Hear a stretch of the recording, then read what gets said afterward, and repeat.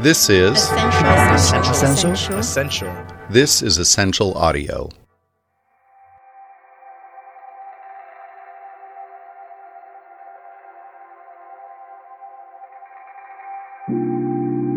Welcome to The Money Pot. I'm Rachel Morrissey, the executive producer, and I'm here with Sanjeev Kalita, our editor-in-chief. Hey, Sanj. Hey, Rachel. We have a story today that is much more relevant than I'd like it to be, as world events are unfolding. Yeah. And as they happen, we are trying to make sure that we tell stories that bring listeners true value. Talking about how financial technology and cybersecurity affect events has always been part of our mission, and now that feels very front and center.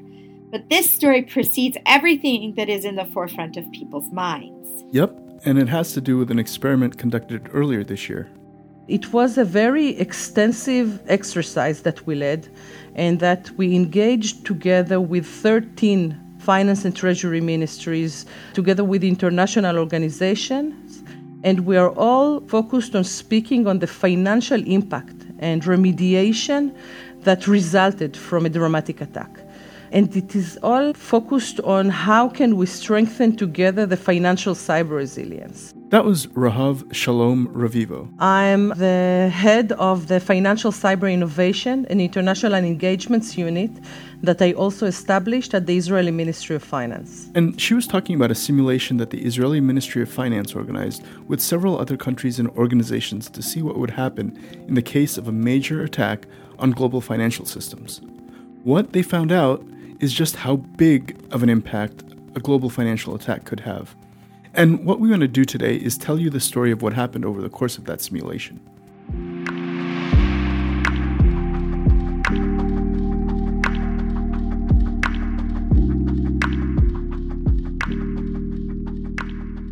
So I gotta ask, how did this all come together? I mean, this seems like a pretty big deal. Getting 13 different global finance ministries to take part is no small feat. Where did this come from? Well, it starts with recognizing the need for it. And Israel has always had a strong focus on cybersecurity and has a real strength here. They've always been particularly good at protecting the military sphere. The Ministry of Finance decided to invest as much in protecting the civilian sphere. And they really stepped up their efforts back in 2014. It actually has an interesting story attached to it.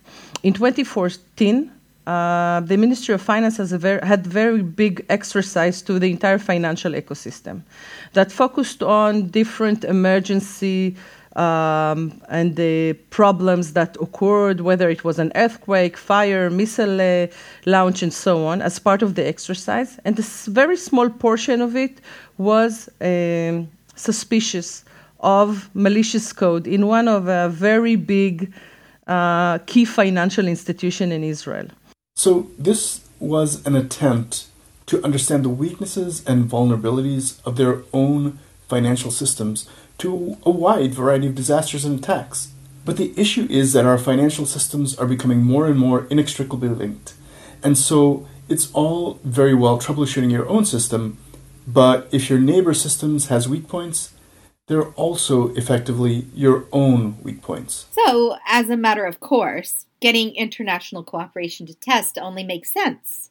And beyond that, it's widely agreed that design is 10% creating and 90% testing that creation. So this troubleshooting is all a part of the process. The difficulty is making those connections to test with your global counterparts. And this difficulty is precisely what bad actors take advantage of. And that's something that Rahav recognized. She could work on testing her own system as rigorously as she can, but that could all be meaningless if she couldn't bring a global community together. Okay, so how do you do that? Well, it took time, a lot of negotiation and communication. In fact, all in all, it was about 18 months of planning. It was a country by country and organization by organization effort. We actually had the fortune to have with us the Treasury and Finance Ministries of Austria and Switzerland and Germany, Italy, Netherlands, United Arab Emirates, and of course Israel. I know how tricky it can be just to get government departments within one country talking to one another, let alone more than a dozen countries. Yeah, and even beyond the active participants, there were also large institutions that acted as observers, including the US Treasury, UK Treasury, Thai Ministry of Finance, the International Monetary Fund, the Bank of International Settlements, essentially the central bank of central banks, and the World Bank. So once all of the active participants had agreed to take part, the pieces were in position. So what happened next? Well, preparation. 12 months of preparation in the build-up to the planned simulation. 1 year before the simulation, we started the real work with them. The first initial meeting of the steering committee with ongoing work of different groups focused either on the scenario or dry runs or goals and objectives and so on.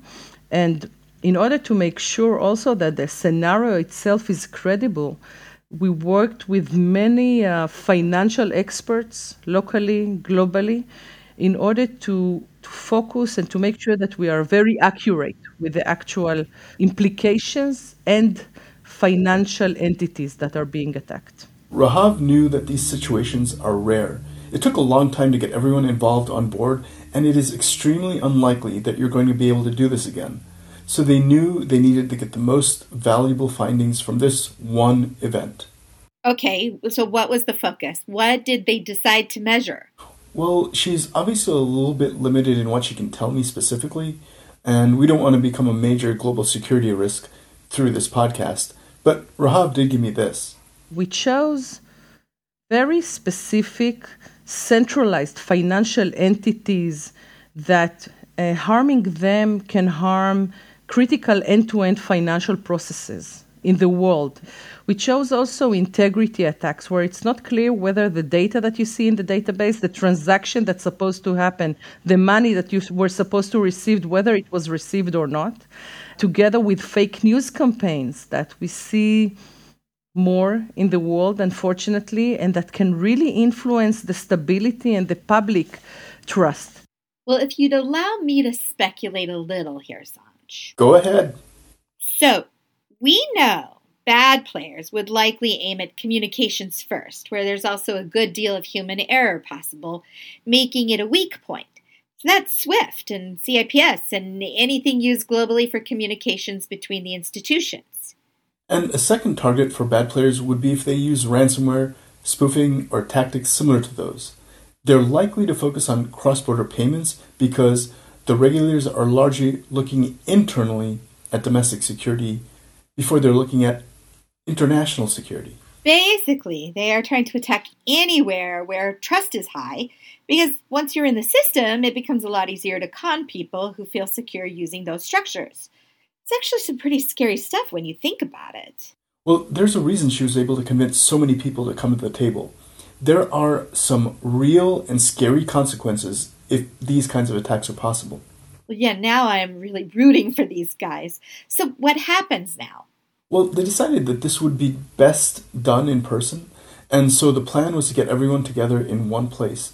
That place was in Dubai at the 2020 Expo in November of 2021, and actually I was there. Oh, wow, so you witnessed this. You can tell me exactly what happened then. Well, no. Annoyingly, I was even at the Israeli Pavilion, but I missed Rahav by a couple of hours. Well, okay, but you can tell me what happened anyway, right? Well, everything was in place. The plan was to have a nerve center at the pavilion, and for the simulation to start with everyone in the room together. But, as with so many things in the last 2 years, COVID got in the way. Oh, shoot. The plan was to meet physically in Dubai at the expo in the Israeli pavilion. And I was there like 3 weeks prior to D-Day just to make sure to set up everything together with my team, together with the Ministry of Foreign Affairs and so on. And the plan was to meet physically, which was a dramatic ability to be able to meet face-to-face, to exchange ideas, to create that collaboration in a much stronger manner. In reality, Omicron variant was introduced to our lives like 2.5 weeks before the actual D-Day, and we didn't want to change the plans of the program itself, and this is why the entire event was a virtual event where teams connected from different locations in the world In most cases, it was like a team from the same country in one room, speaking over virtual platforms and discussing the implication in that manner.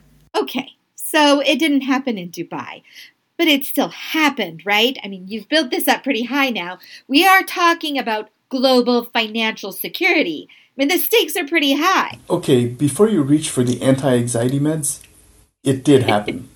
Oh, God. Yeah, everyone was pretty clear that it needed to happen, and to avoid it being delayed again, it was taken online. So the actual inject started 10 days prior to D-Day. So we had a virtual system in which we sent information and actually fake posts and tweets and alerts to all of the participants for them to see what's going on, what is the new intel that was found out. And none of the information was surprising to anyone. So it wasn't an exercise. It wasn't a drill where you don't know what will happen and you need to react. Everything was on the table.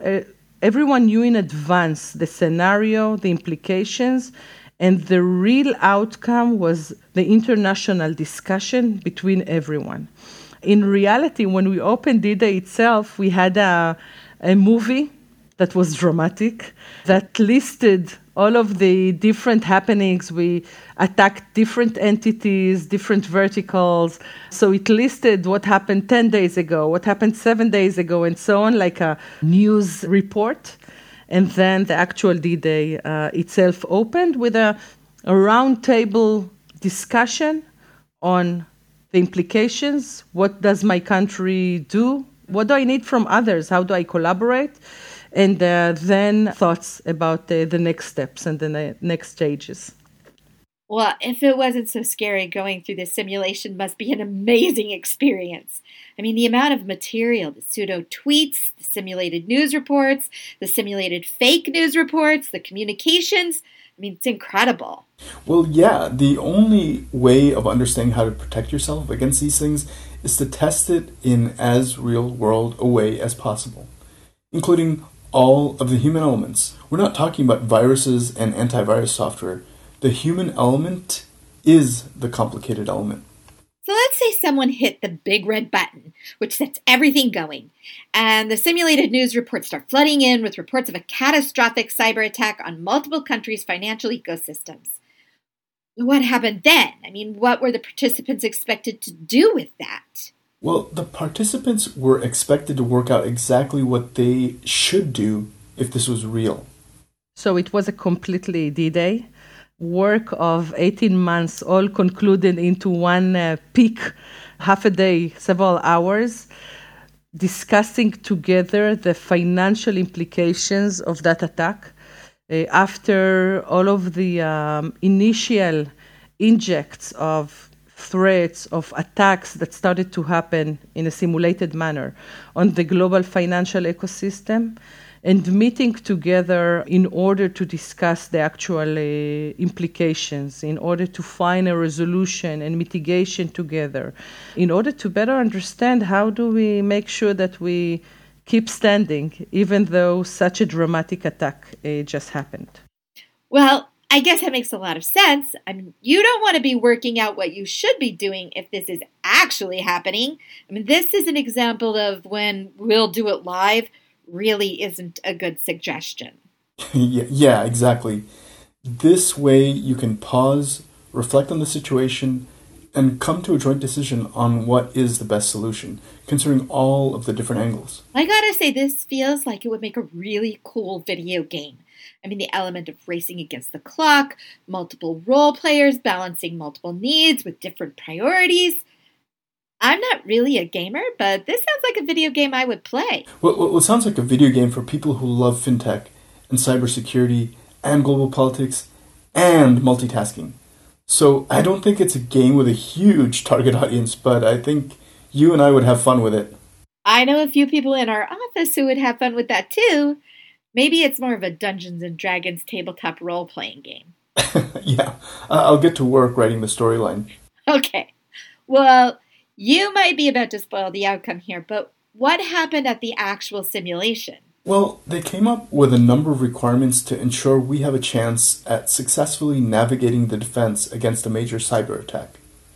The first is that we must prioritize investment in the development of our technology. Technology is mandatory. We need it in order to remain secure. We need it in order to stop attacks. We need it in order to remediate the network. I guess that could seem obvious, but we've seen examples where if you go a long time without an immediate need for a particular technology being in demand, you risk becoming complacent and losing the drive to stay ahead. And in this case, you have to keep the supply ahead of the demand.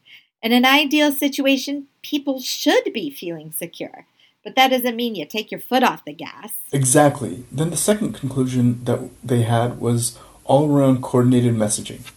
We need a coordinated message, because if one country say one thing and the other say another, or one organization says something and the other says completely the opposite, the public trust will reduce dramatically as a result of that. And once the public trust is reduced, then the stability of the financial ecosystem is at risk as well.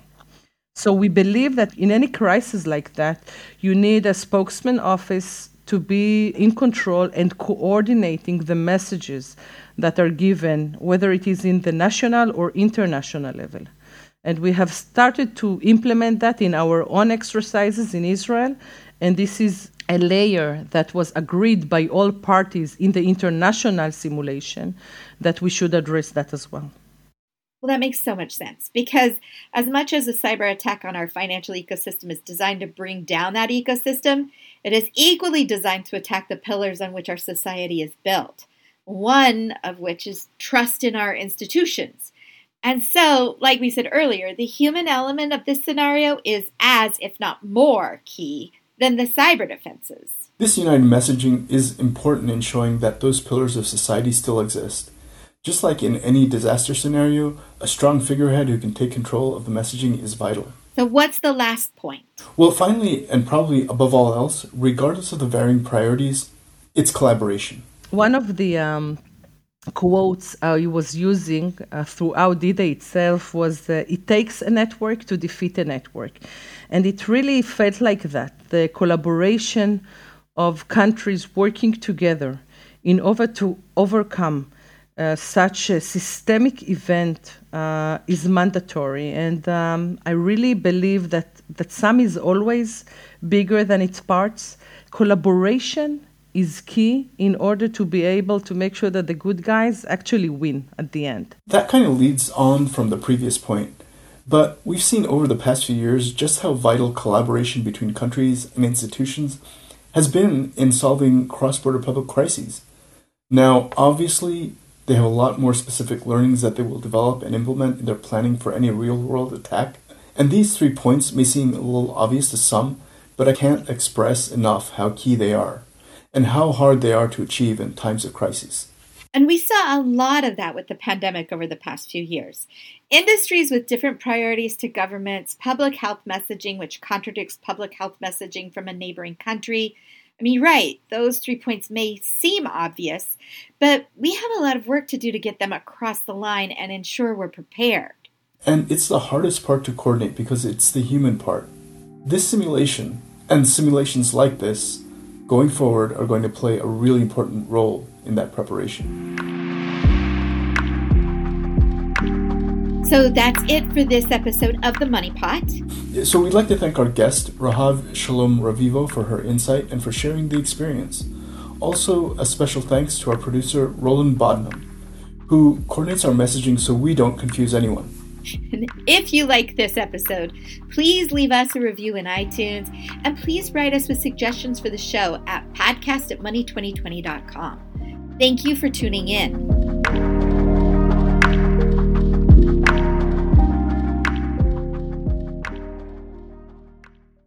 This is Essential.